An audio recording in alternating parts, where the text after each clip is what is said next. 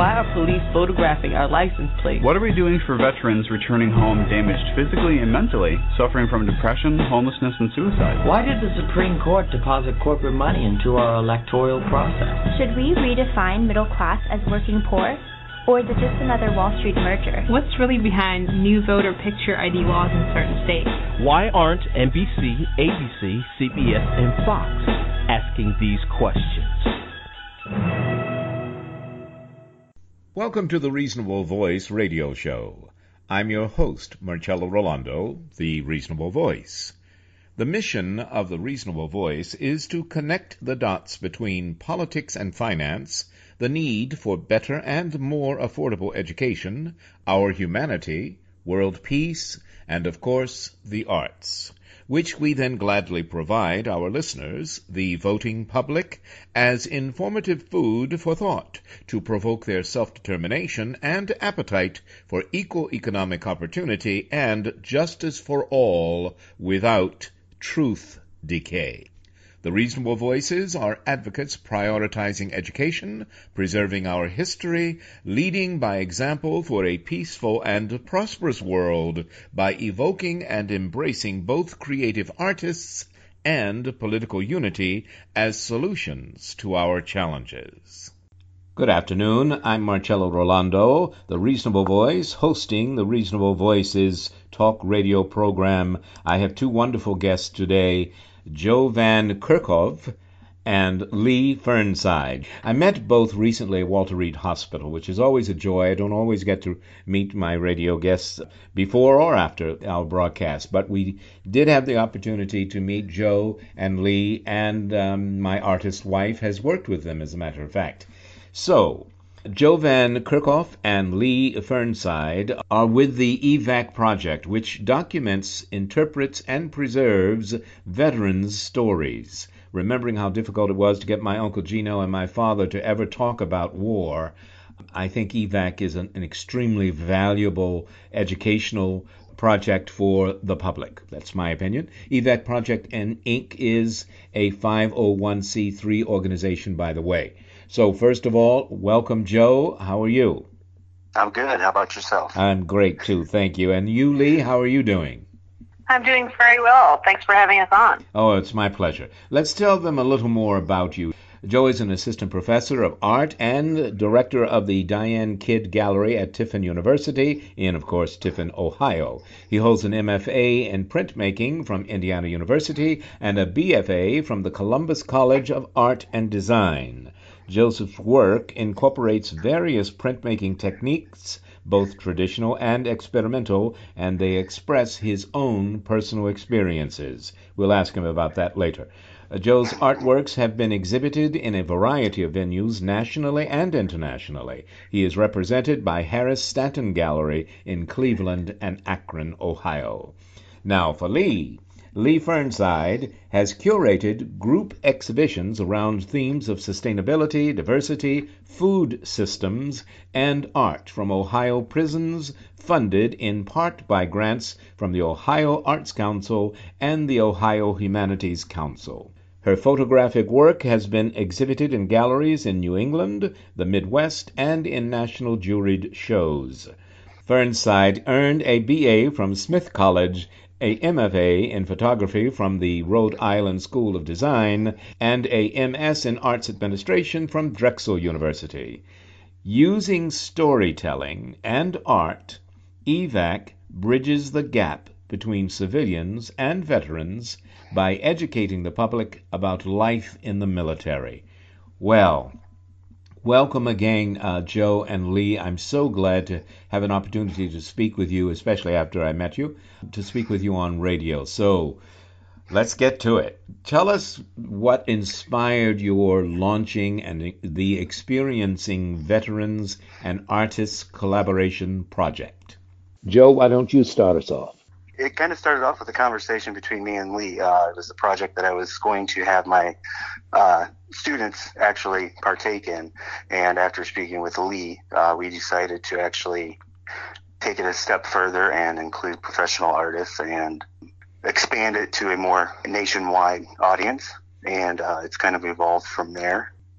And Lee, So go some ahead, of Lee. what our motivation was that we both observed that our student veterans were isolated from their peers. You know, they were typically older, obviously, but they also had really different experiences, and their peers didn't seem like they were able to bridge the gap. Mm-hmm. So as artists, we were thinking, how can we help people bridge this gap? You know, we have an all-volunteer military, and fewer families have people who are in the military. Mm-hmm. So there's not a lot of experience in the civilian population with what life in the military is about.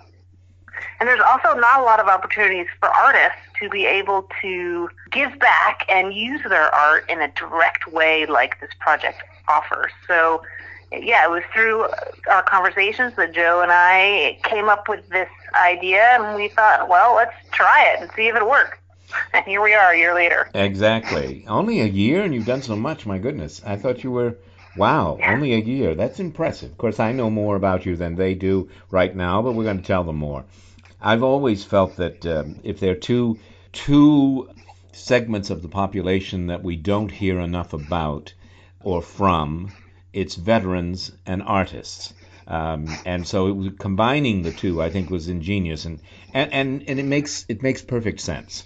But I wanted to throw this out just as my opinion. I think with the overwhelming media coverage of current events, we often forget, because you mentioned, Lee, there are fewer and fewer families who are actually directly involved with family members and friends in war. And yet we've got some wars going on for a long time, and they don't appear in the headlines very much, and I think people forget. So I just want to throw out 1% of the population is directly involved in the military these days, and the 99% of us that are not need to pay attention, and EVAC is an excellent way to do that. So, having said all of that, so you two alone, or are there more, started interviewing veterans and about their experience? And first of all, that's a question. Lee, was it just the two of you interviewing, or others? So we have another collaborator, John Shoup, who is actually a chemistry professor, and he had started an all-veterans program at Cleveland State before he came to Tiffin University. Yes. So he came on board in the project in the early stages as well, and he did a lot of the interviewing, in part because he has contacts with lots of different veterans organizations.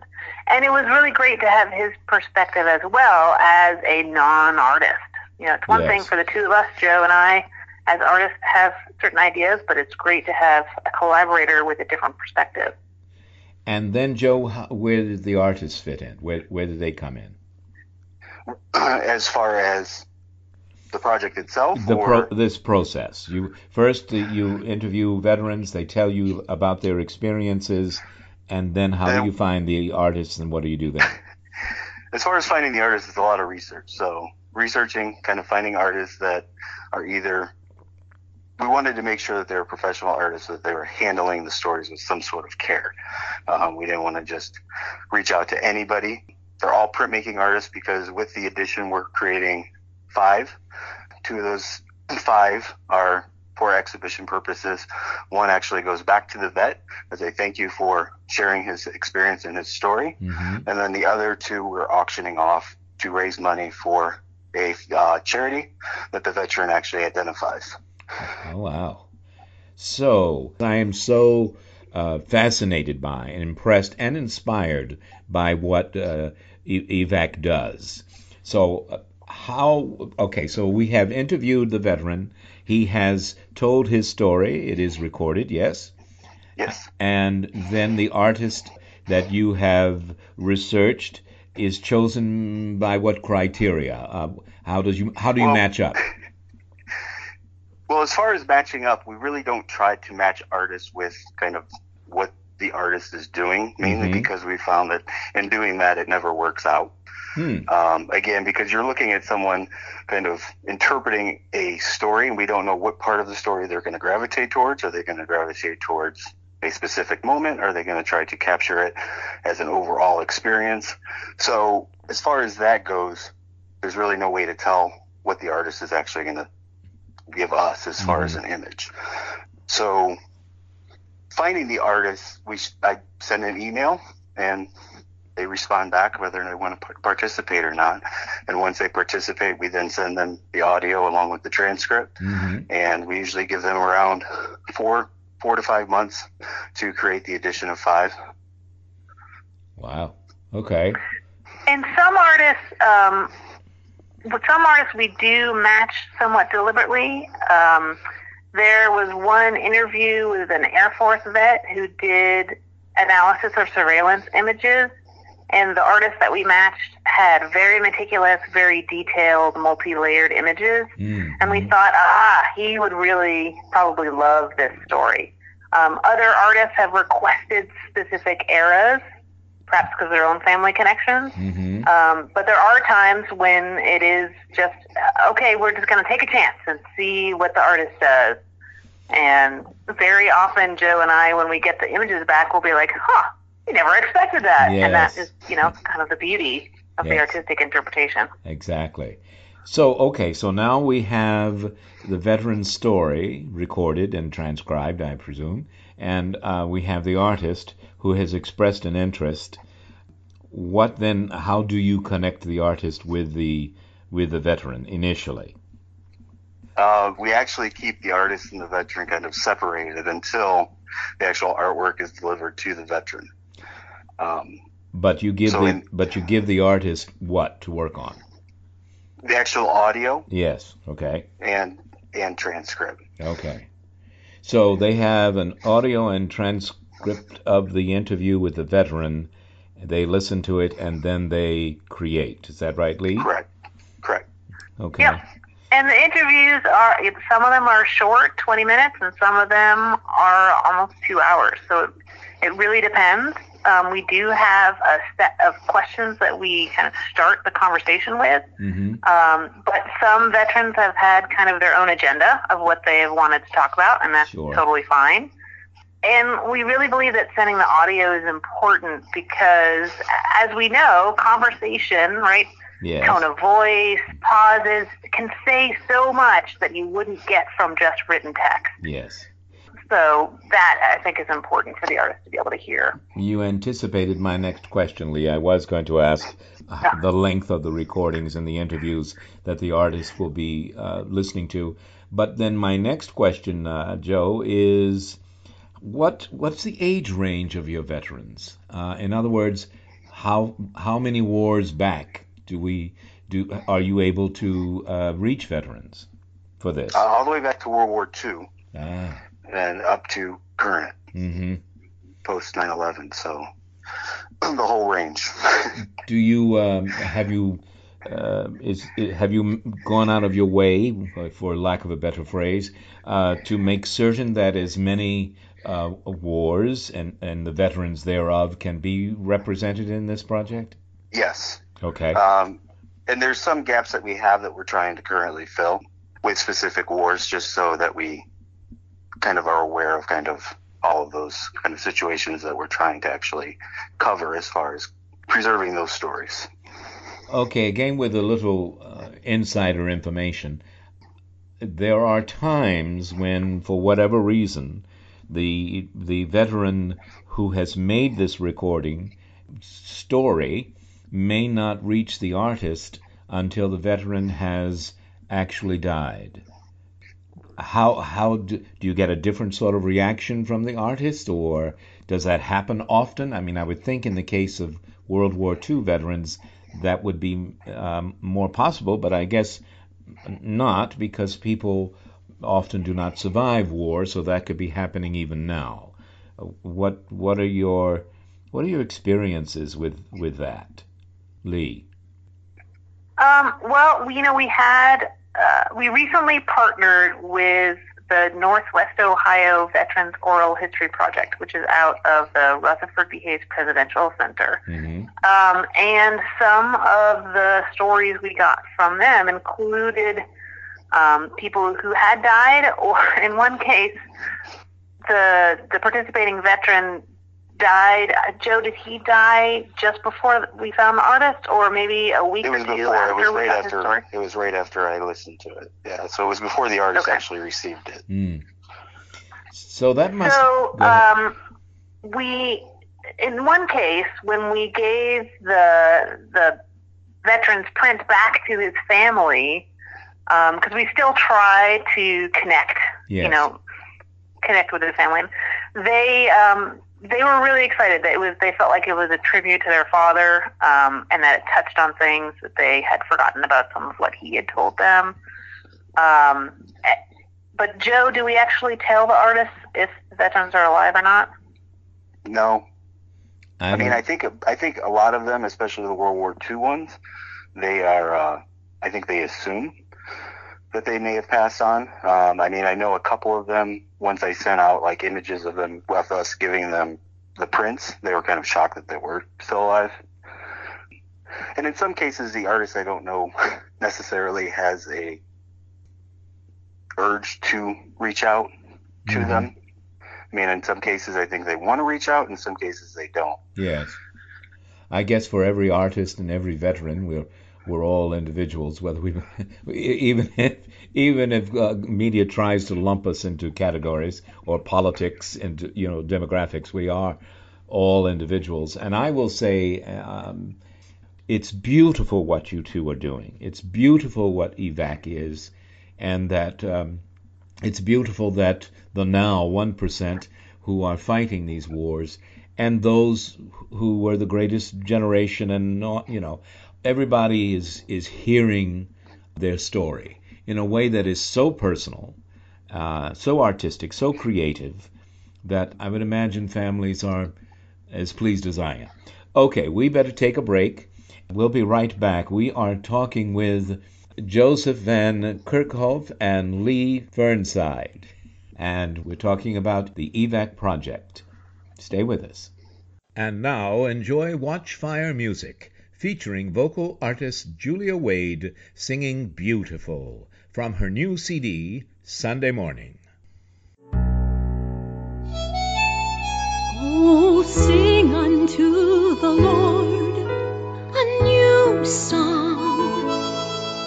Sing unto the Lord all the earth. For the Lord is great and greatly to be praised. Yes, the Lord is greatly to be praised. Honor and majesty are before him. Strength and beauty define him. So let thy work appear, and let the beauty of the Lord our God be upon us. For he hath made everything beautiful in his time. Beautiful, beautiful, everlastingly beautiful.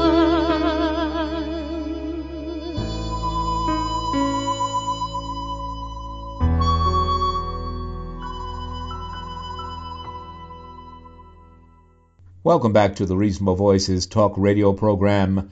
My guests today are Joe Van Kerhov and Lee Fearnside of the EVAC Project. And we've been talking a great deal about this combination of veterans telling their stories via, audio recording, and then having that story transcribed, and then giving that to artists that Lee and Joe find, and the artists then creating their interpretation of that veteran's story. Is that sort of it in a nutshell? I hope I didn't shortchange anything, did I? Joe? No. Okay. So the prints, ultimately, that are made by the artists as their interpretation of the veterans' stories from as long ago as World War II, and certainly currently, where do those prints go? I know you touched on that, Joe, but can you remind us again?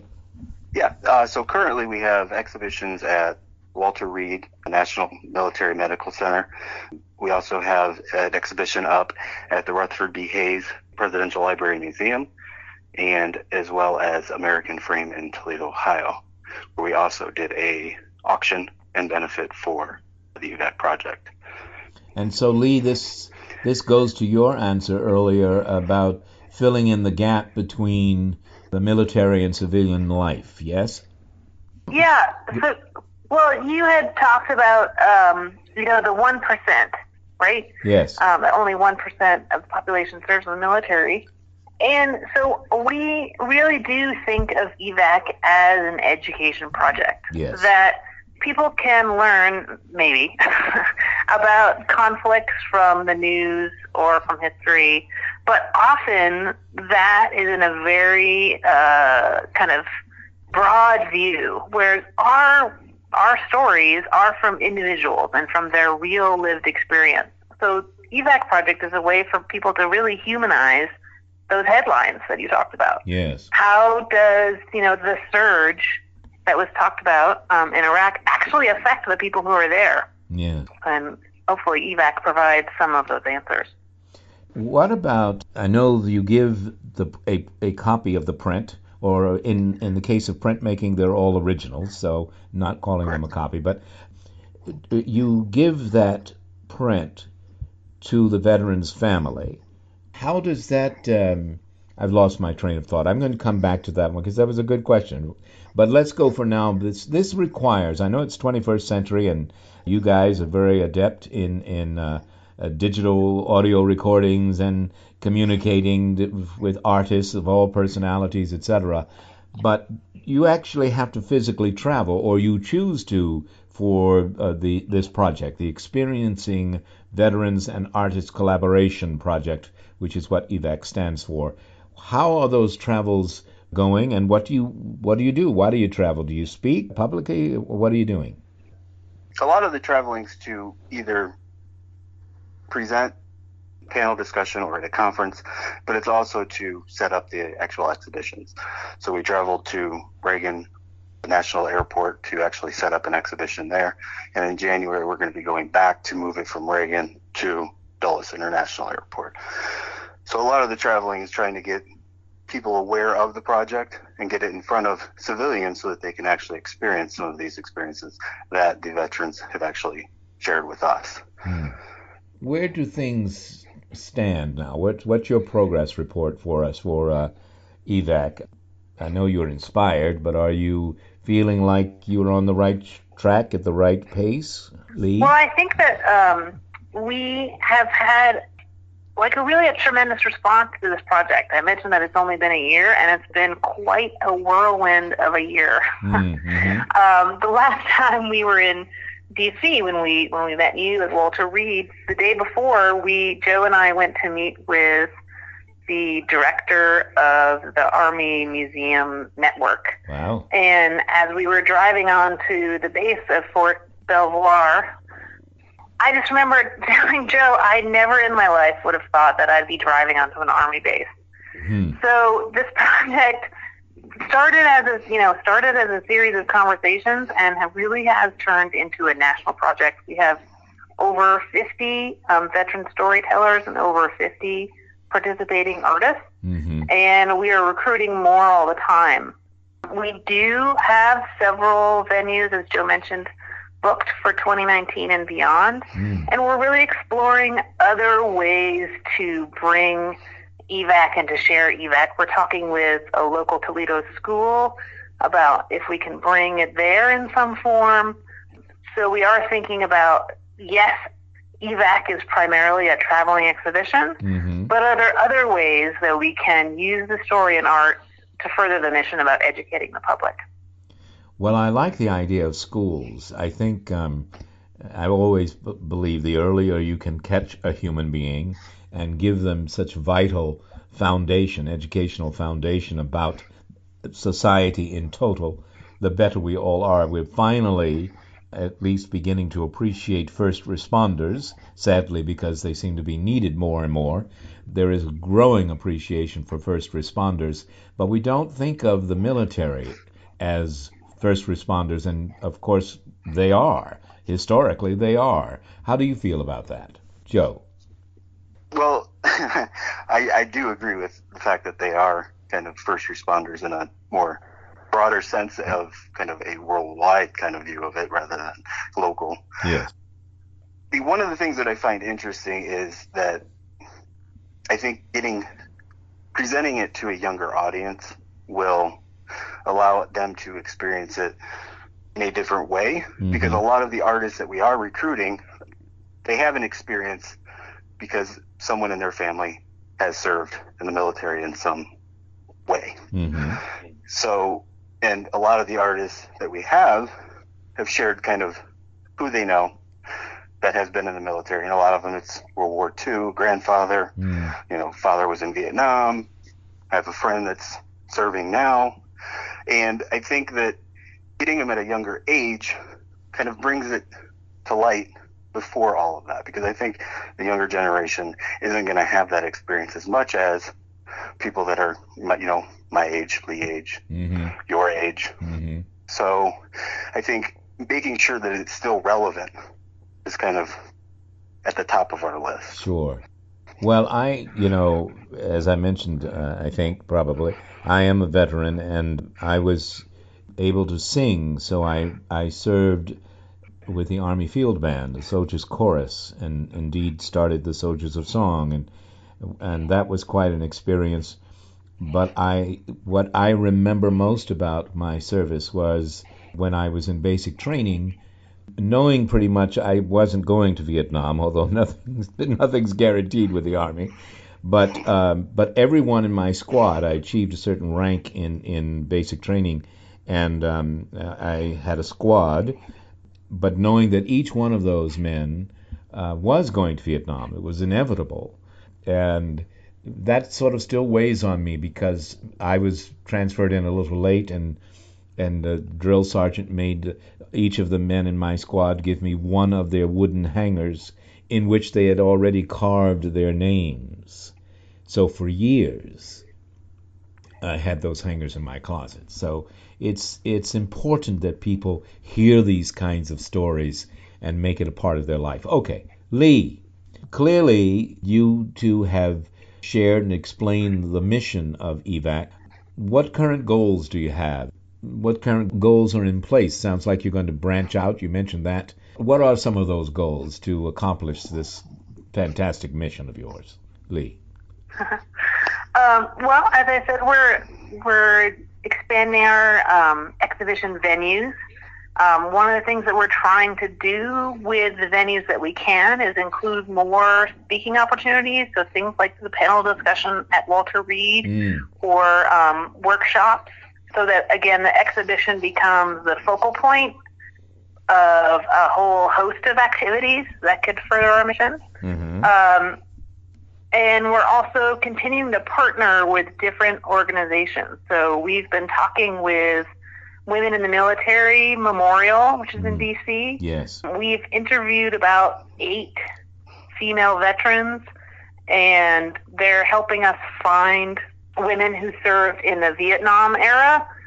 And we hope to have an exhibition at the memorial there when we have kind of a greater number of female veterans. So we're continuing to expand our partnerships, which to further the recognition of EVAC, but also to fill in some of those gaps that Joe was talking about, and a way to expand the idea that art and storytelling and veterans and artists can work together, which most people don't see very often as something that's viable.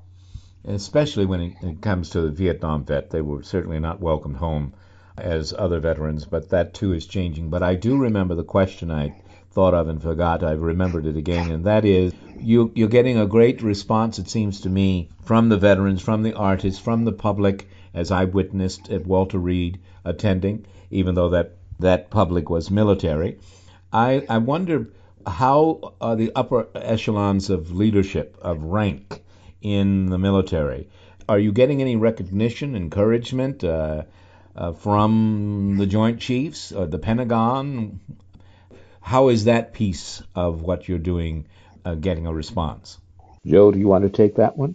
Currently, we have a proposal into the Pentagon to have an exhibition at the Pentagon. So that response has been well. I mean, there hasn't been a lot of negative. I mean, I think what we're doing is positive in the light of trying to basically bring this to not just military bases, but also to an airport where millions of civilians are going to see it as well. Yeah. So there's an appreciation, I think, on both ends. Each one has kind of its own challenges, but along with that, I think that they can both see kind of the merit of it and appreciate it in kind of their own way. Okay.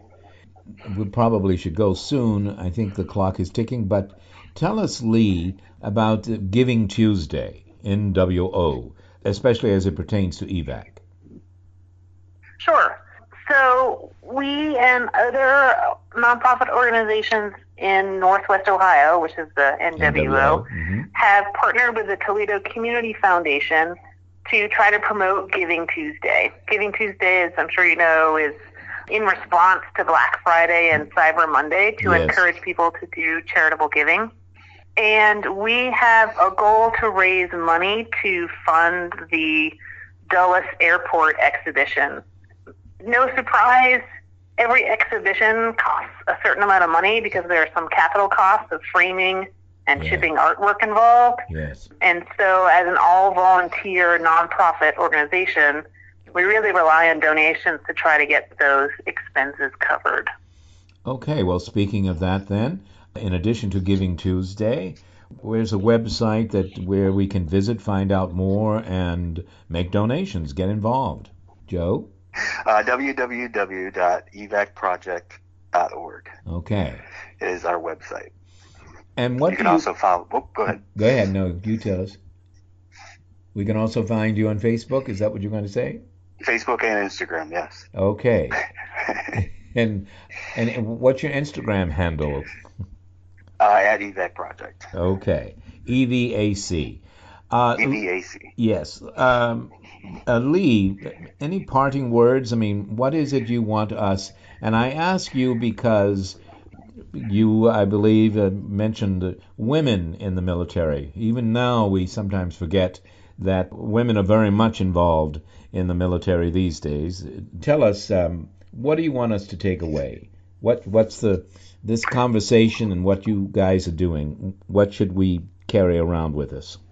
Well, I really believe that stories are the way that we understand other people's experience. You know, we are all, as you mentioned, individuals. We all live totally different lives, but we are connected through our stories. So I really hope that people do go to the website and look at the portfolio where there are the veteran stories and artwork so they can see and experience, at least virtually, some of this work for themselves. Yes. And Joe, you want to add to that? Well, I mean, the biggest thing that I can kind of say is that the stories that we're getting are a wide range. It's not just of war and death. We have, times where there is no war, and it's them basically doing the day-to-day grind. So it's not all about kind of just capturing experiences of war. We try to focus on kind of what is the military experience from kind of all different avenues, and those are all presented through our kind of portfolio that's online. Okay, and I guess it's a good time for me to remind people that EVAC stands for Experiencing Veterans and Artists Collaboration. That's the project. Between the veteran and the artist, we educate and enlighten the public. It's been an absolute pleasure to have you two on, Joe Van Kerhov and Lee Fearnside.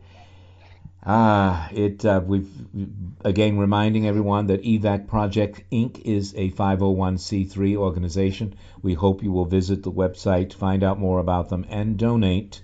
Even exhibitions that are marvelous educations require some expenses to be covered, as Lee told us. So, one more time, that website, please, Joe. is www.evacproject.org. Okay. Thank you so very much, Lee and Joe, for being on the show today. We wish you all the very best, okay? Thanks for having us. Thank you very much. Thank you. Bye now. Bye. And now, another film rental discovery. Welcome to the Indie Film Minute. Do you know the French actress Mélanie Laurent? Likely not by name, but you will have seen her in Inglourious Bastards, or as Ewan McGregor's love interest in Beginners.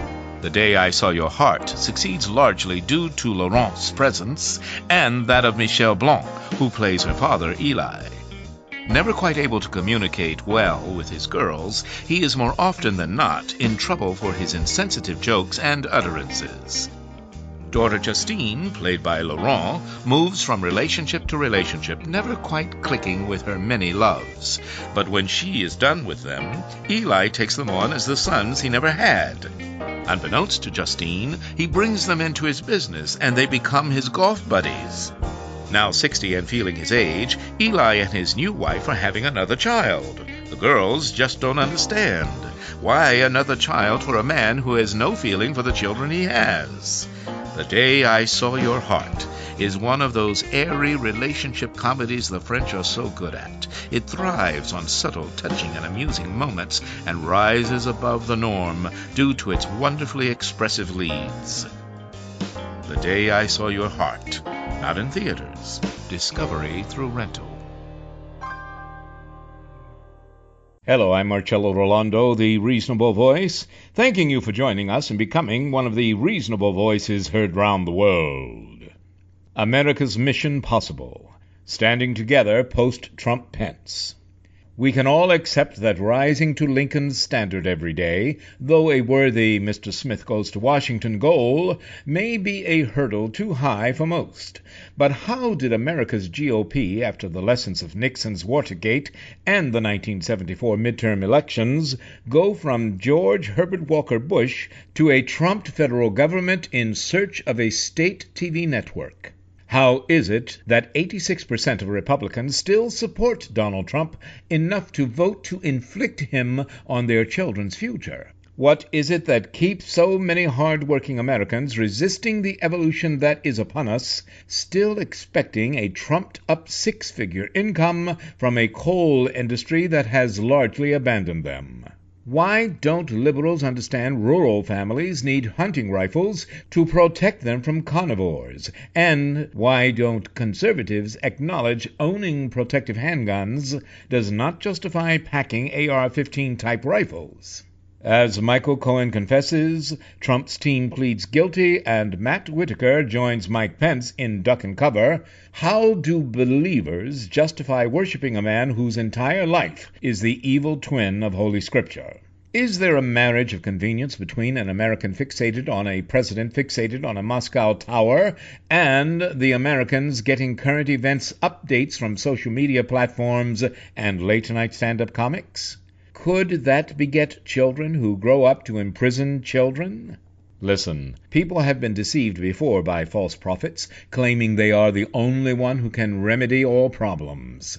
Remembering the McCarthy era, why can't we see enemies vilified by such men are created to distract disciples while they amass secret foreign profits? After all, foreign and domestic empire building isn't new. Historically, it conjures brother against brother to manipulate the proletariat feeling ignored into investing faith in apathetic emperor wannabes.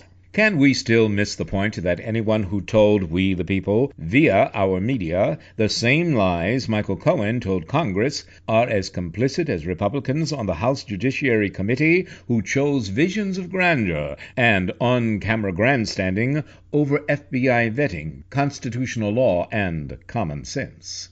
In the new year, may we emulate POTUS 35 and 41, choosing history-making collaborative accomplishments over juvenile victory laps.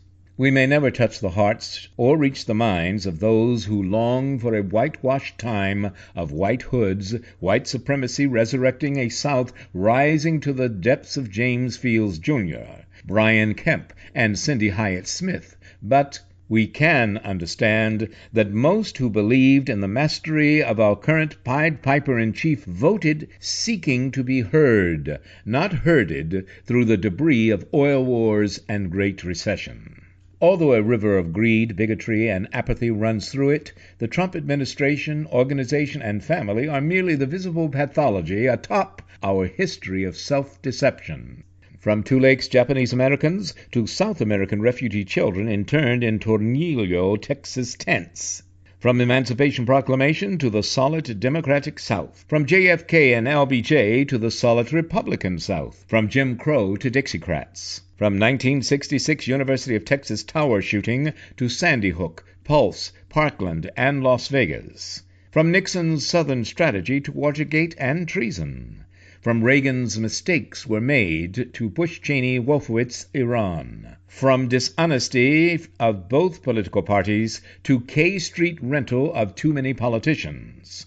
And from Putin's crowning a double-dealing pathological prince in his own image, to an American plague of ruthless anti-American human chicanery. Mike Flynn, Paul Manafort, Sally Huckabee Sanders, Kellyanne Conway, Kirstjen Nielsen, Scott Pruitt, Ryan Zinke, Stephen Mnuchin, Mike Pompeo, Rudy Giuliani, Devin Nunes, and the enabler of pedophile pimps, Alec Acosta. Despite Trump deal, $50 million Moscow penthouse for Putin, for ultimate in world power, it's not just the lust for moneyed power. It's their believing we're dumb enough to fall for it, especially when some of the people, some of the time, do. But regardless of political party, holding ourselves and all those we elect accountable for everyone is the best definition of justice for all.